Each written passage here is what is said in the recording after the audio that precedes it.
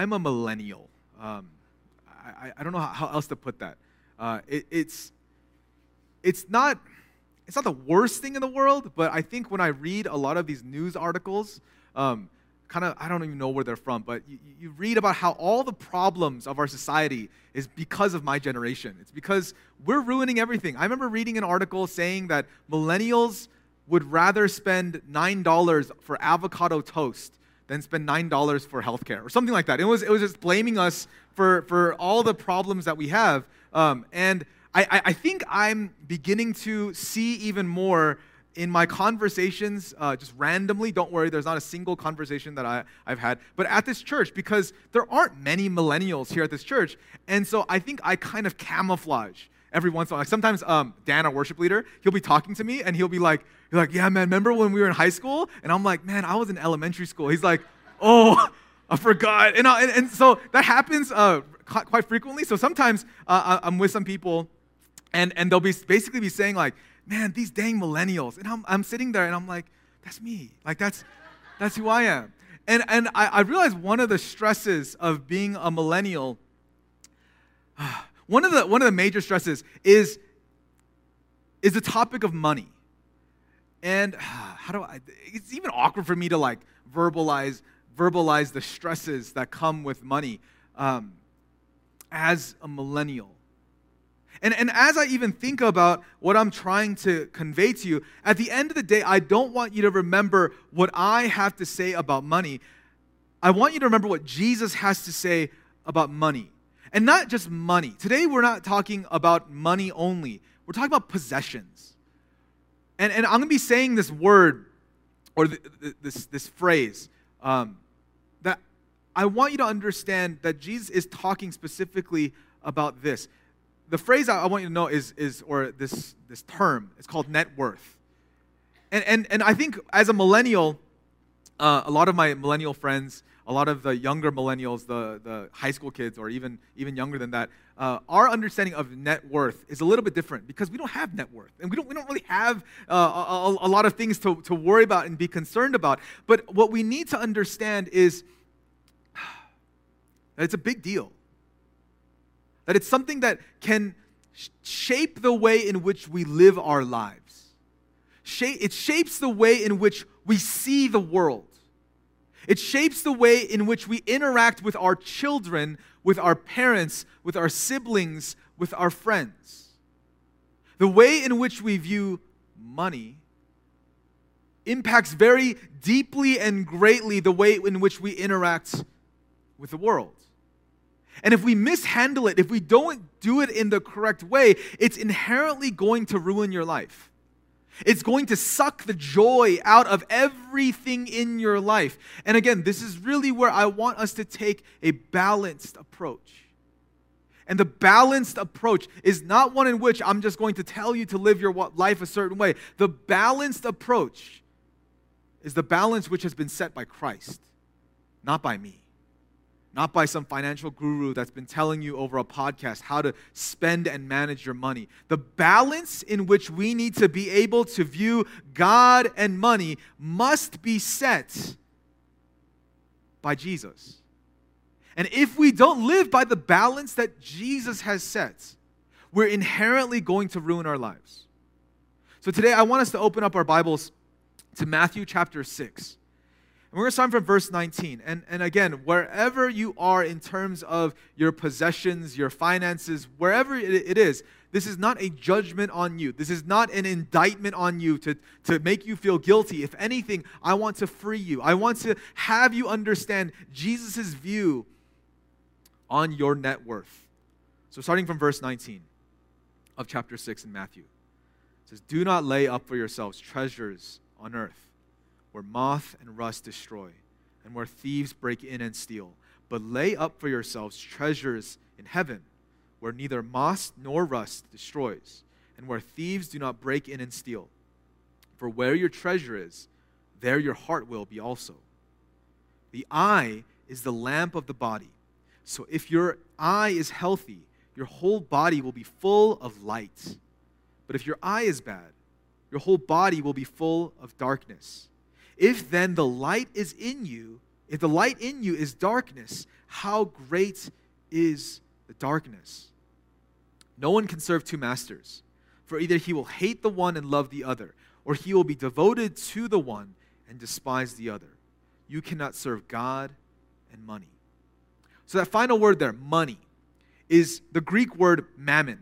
And I know a lot of you have heard it, but the word mammon doesn't mean money.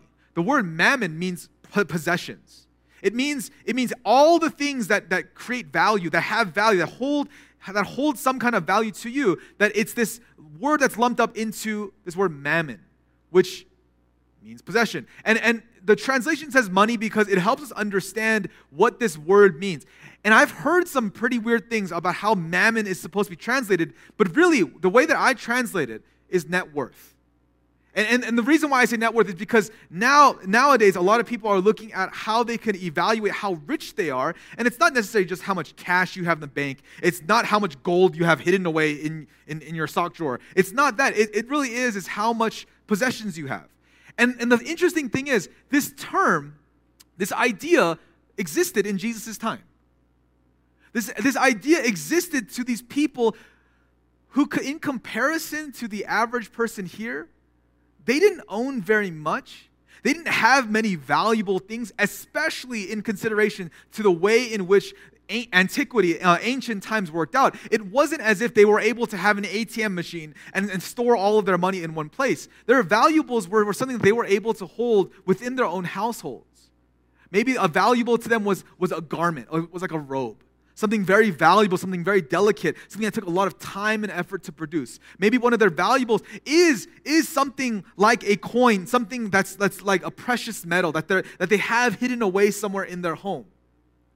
And yet, even though our values may be much more expensive, if you showed someone from this day and age one of your cars, they would be blown away because they wouldn't even understand what a car was. And so even if you drive something that's beaten down and broken, they would be so amazed by the fact that you own something that can go faster than their camels, faster than their horses, something that was able to take you that long of a distance.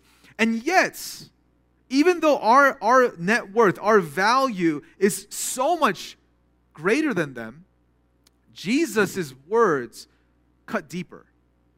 Jesus' words don't just apply to them in their context. Jesus' words are truth.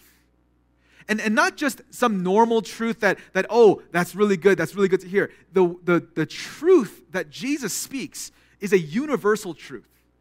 Meaning that he's explaining to us the nature of reality, the nature of life, forever and forevermore. That the words that come out of Jesus' mouth aren't just meant to be timely in the moment, although they are. The heart, the meaning behind what Jesus had to say, cuts through all of time and space. It cuts through all generations. It doesn't matter if you're a millennial, it doesn't matter if you're a baby boomer, it doesn't matter if you were born in antiquity. Whatever you are in time, Jesus' words will ring true. I guarantee you, 100 years from now, 500 years from now, when we read Jesus' words, they will still ring true. And the thing about truth, the thing about this kind of truth, is that it's meant to sharpen you. But that sharpening will make you inherently feel uncomfortable. Anytime you're being disciplined, anytime you are being strengthened, anytime you are called to get into that next level of life, that next stage where you are able to do more than you ever thought you were able to, it will lead you into a place of discomfort. When you sharpen a knife, you see the sparks fly. When you try to make something different than it already is, you have to add pressure, you have to have change, and it's not comfortable. See, I think I've heard this passage preached too many times. I think I've heard the whole Sermon on the Mount, especially as I dive into it. I think I've heard it so many times that many times what ends up happening is because people want to be interesting and creative. What ends up happening is we stray away from the issue itself. So we know what Jesus says. We know what he means. We know the truth that he's trying to show us and trying to reveal to us. But instead of facing it head on, what we end up doing is we kind of make a detour around it. We take a detour around it and we miss the point altogether. See, Jesus makes it very clear that he wants us to store our treasures not here on earth. That in and of itself should make you feel uncomfortable. The fact that Jesus does not want your treasure to be stored here on earth should make you feel uncomfortable. But instead, he wants you to store your treasures in heaven. And so, first, understanding what Jesus has to say here, it really is going to impact the way in which you live your life. And here's... You have to understand, this is not a comfortable message even for myself.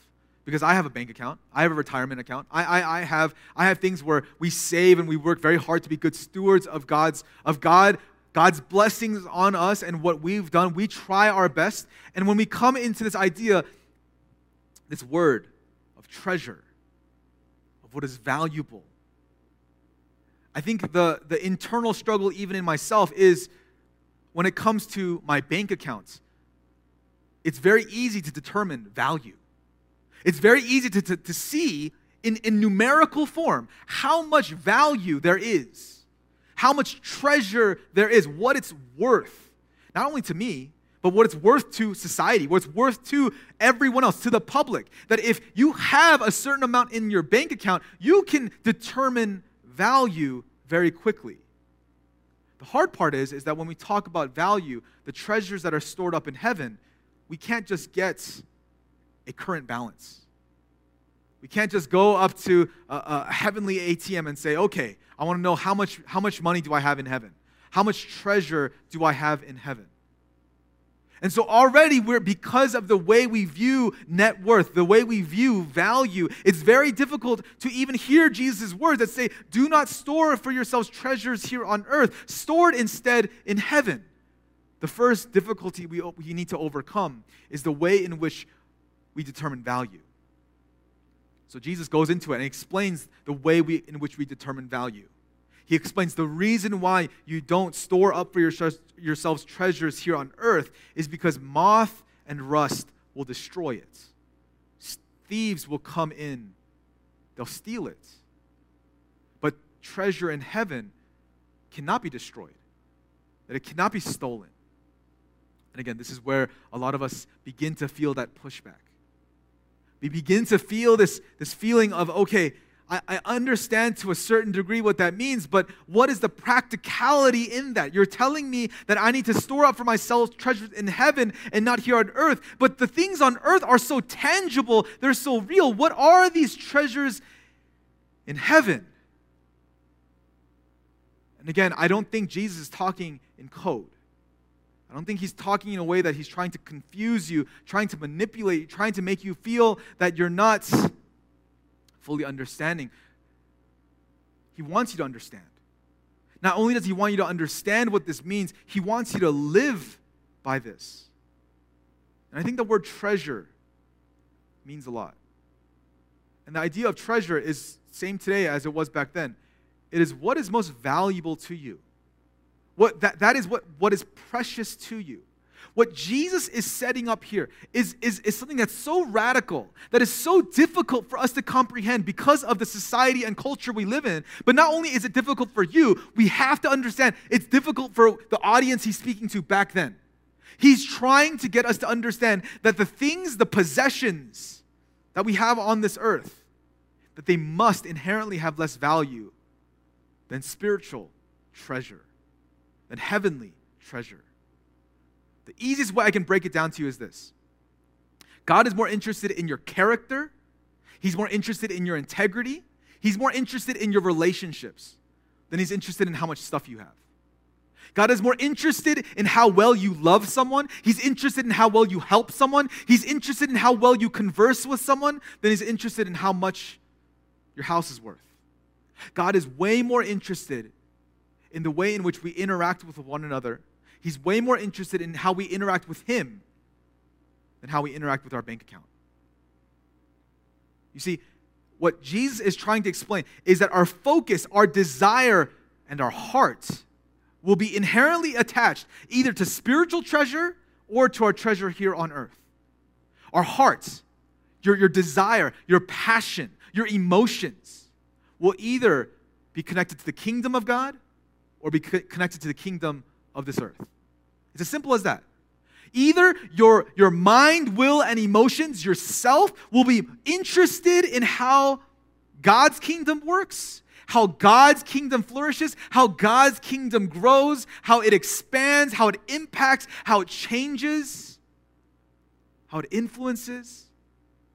Or your mind, will, and emotions will be interested in how the world operates, how the world grows, how your possessions here on this earth will be increased. And Jesus makes it very clear to us what this is. And he explains this viewpoint of either the kingdom of God or the kingdom of this earth, that it's the way in which our eyes see reality. The way in which your eyes see are very important. It is your perspective on life. This isn't something that is just flippant and just something that I can just say, it doesn't really matter too much. Just I hope you get impacted in some way. No, this is so important for the way we view life, we interact with life. Either you're going to see the world through the lens of God, or you're going to see it through the lens of man. You're going to see the world for all the comforts that it has to offer, all the nice things that it has to offer, or you can see it through the lens of God. And I think it's this understanding that if we have the lens of the world and we're so infatuated with what the world has to offer, what this passage is saying is that our hearts, the light inside of our hearts, will be turned into darkness, and that darkness will be great.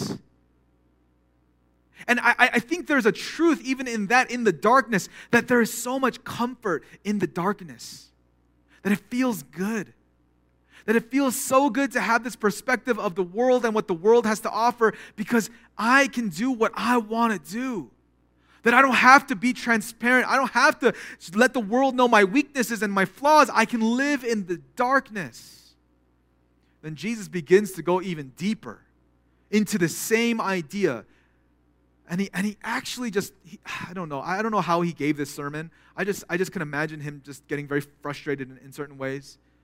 Because I think as he's even giving the sermon, the people are becoming more and more confused. Not because they don't understand what he's saying, but because what he's saying is so difficult, what he's saying is so radical, that they begin to turn off their ears. And what he says to them is very simple. You can only have one master in this life. You can only follow one of these things. You can either follow God or you can follow your possessions. Either you can follow God or you can follow your net worth. Either you can follow God or you can follow success. There is no middle ground. You can't serve both. It's one or the other.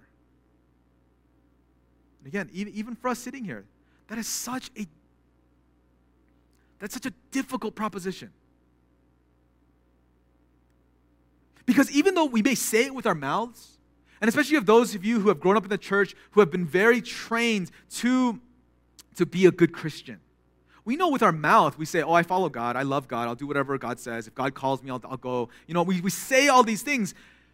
But what I see in practice, this is what, I'm struggling with it as well. This is why I hope you don't feel judgment from me.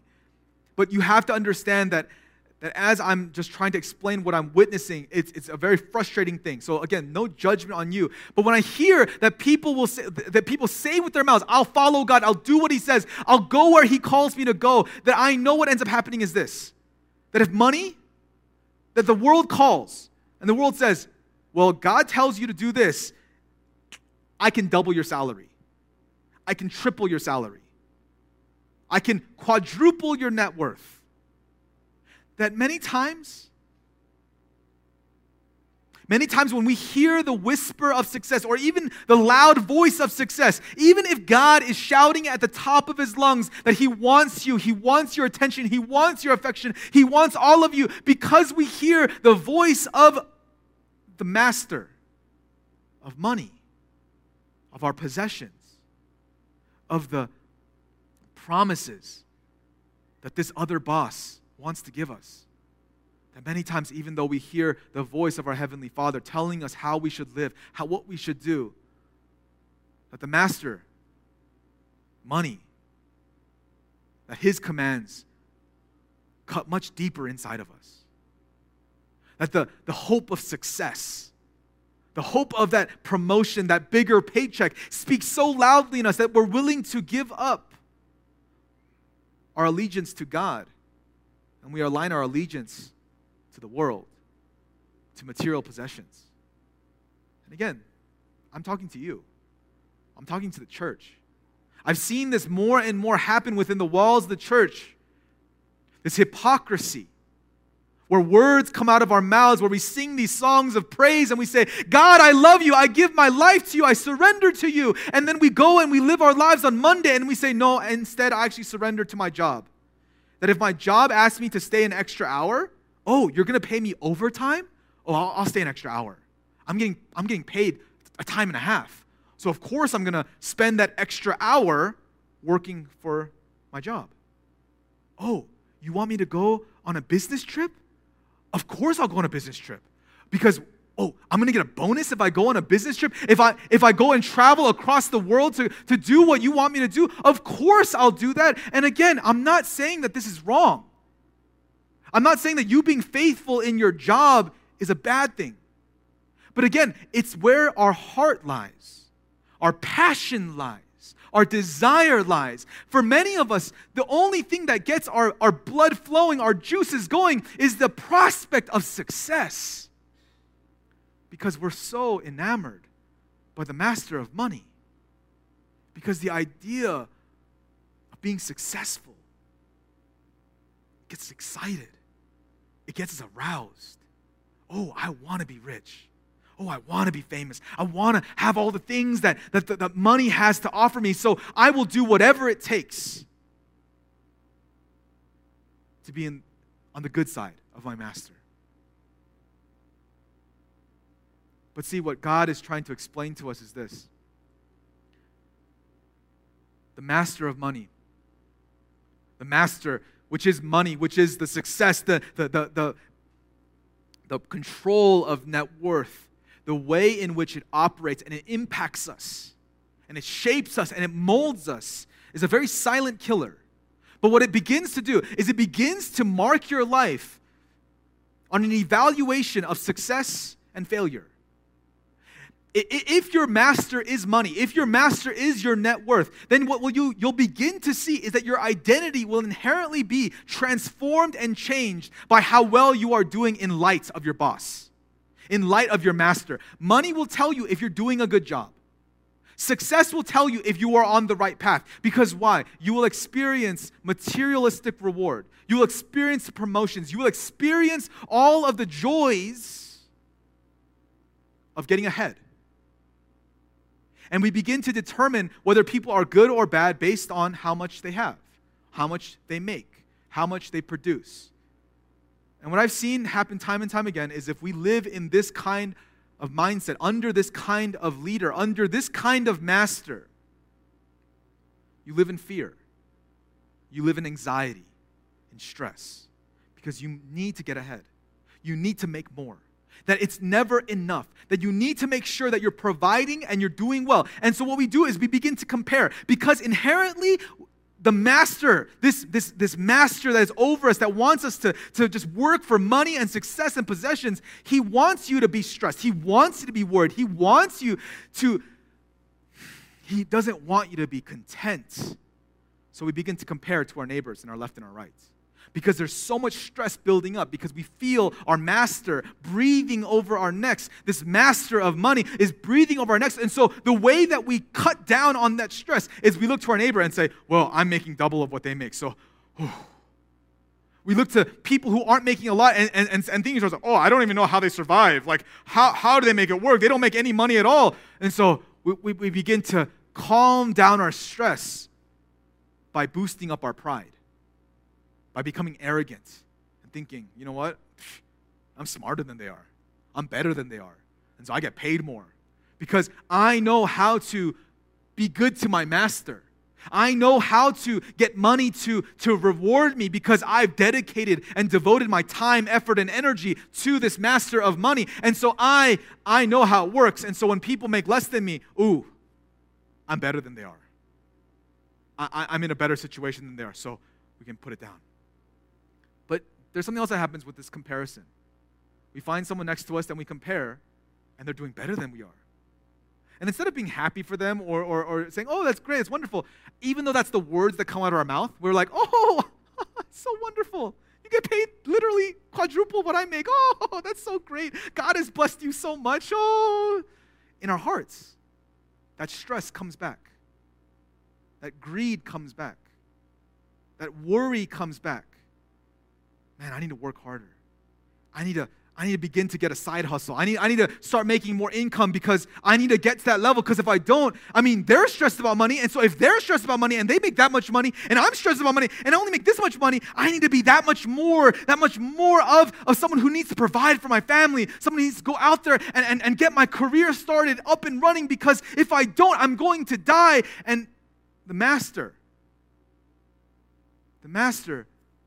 of the world will be there to whisper in your ear and say, you're right. You're a failure. You don't make enough. You're not doing a good enough job. So you need to work harder. You need to do more. Jesus brings in this idea that there are two masters. One's money, and I've gone into depth about how that master operates. There's another master. And it comes at no surprise that this master is God. And it's so interesting to me when I hear from the secular media, from the internet, just how much hate there is towards God. How much anger there is towards God. That at the end of the day, that the world has a very good PR campaign against the Lord. Because the Lord does not promise earthly riches. The Lord does not promise something tangible in front of you that you can touch, that you can hold on to, that you can have a numerical value, that you can determine immediately how much it's worth. The world sees God and sees him as being invisible. And so when we say that my allegiance is not to money, it's not to my possessions, it's not to this world, but my allegiance is totally on the Lord and totally on God, we have to understand the world is literally looking at us and saying, you're crazy.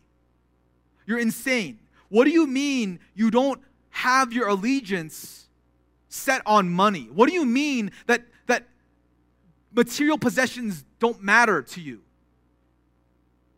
Then we need to understand what God does offer. See, on one end, if your master is money, your identity is wrapped around your net worth. Plain and simple. If your master is money, the way in which you determine your identity is based on how much money you have, how much things you have, and that's fine. Really, at the end of the day, if that's who you want your master to be, that's okay. And I'm very proud of you for making a lot of money. I'm very proud of you for having a lot of things. But I need to explain to you, if your master is the Lord, the way he determines your identity is very different. It's very, very different. If your master is the Lord, your identity is not based in a work relationship. See, the master, if your master is money, your relationship is like that of a boss and a worker. He is expecting you to work hard and to produce. And if you produce, he will reward you. If you don't produce, he'll fire you. He'll punish you. He'll put you down the drain. But the way in which God is our master is as our father. It's like a dad. It's like a parent. It's like someone who loves you, someone who cares about you. And your identity is not based on what you've done. My children's identity is not based on what they've done. It's based on the fact that they exist. That is my children, their identity, their success or their failure has nothing to do with what they've done. It has everything to do with who they are. And who they are, they're my children. And we have to understand something. Very, very, very important. We were not born into the house of God. We were adopted into the house of God. And the price in which God adopted us, because it wasn't free. God did not just pick us up out of the dirt and say, you're mine, and not pay a price. That the way that God determined our value is very important. When you adopt someone, you have to pay a fine. You have to pay a fee. You have to pay for their adoption, for all the different things that it costs. And usually there's a numerical value, and usually it's pretty high. So this is our time to ask God, okay, God, what was my numerical value? How much am I worth? And this is where God says there is no numerical value of what it costed me to adopt you, but let me show you. And what he did is he sent his own son in the form of a man to die for us. And that death, and Jesus' death, is the price that was paid so that we could be adopted into God's family, into his home. So now, instead of having our master be money, we look at the Lord. We say, you're my master. So let me be a servant in your household because you brought me out of the muck and mire, out of all of my sin, out of all of my poverty, and you've clothed me. You've given me authority. And God says, I don't want you just to be a servant. I want you to be my child. And so we have all the privileges of children.